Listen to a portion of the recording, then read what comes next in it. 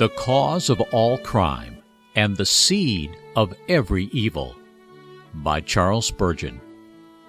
Could we roll all sins into one mass?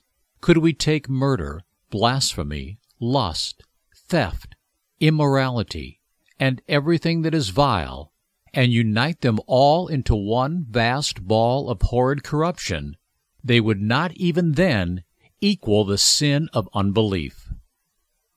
Unbelief is the king sin, the quintessence of guilt, the mixture of the venom of all crimes, the dregs of the wine of Gomorrah, the root sin, the masterpiece of Satan, the chief work of the devil. Unbelief developed into deicide and murdered the Lord Jesus Christ. Unbelief.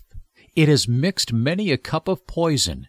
It has brought thousands to the gallows, and many to a shameful grave. Many have murdered themselves, and rushed with bloody hands before their Creator's tribunal because of unbelief. Give me an unbeliever. Let me know that he doubts God's word. Let me know that he distrusts His promises and His threatenings. And with that for a premise, I will conclude that the man shall, by and by, unless there is amazing restraining power exerted upon him, be guilty of the foulest and vilest crimes. Unbelief is a Beelzebub sin. Like Beelzebub, it is the leader of all evil spirits.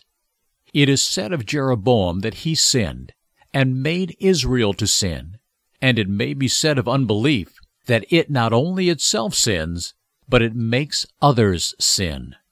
Unbelief is the cause of all crime and the seed of every evil. In fact, everything that is evil and vile lies couched in that one word, unbelief.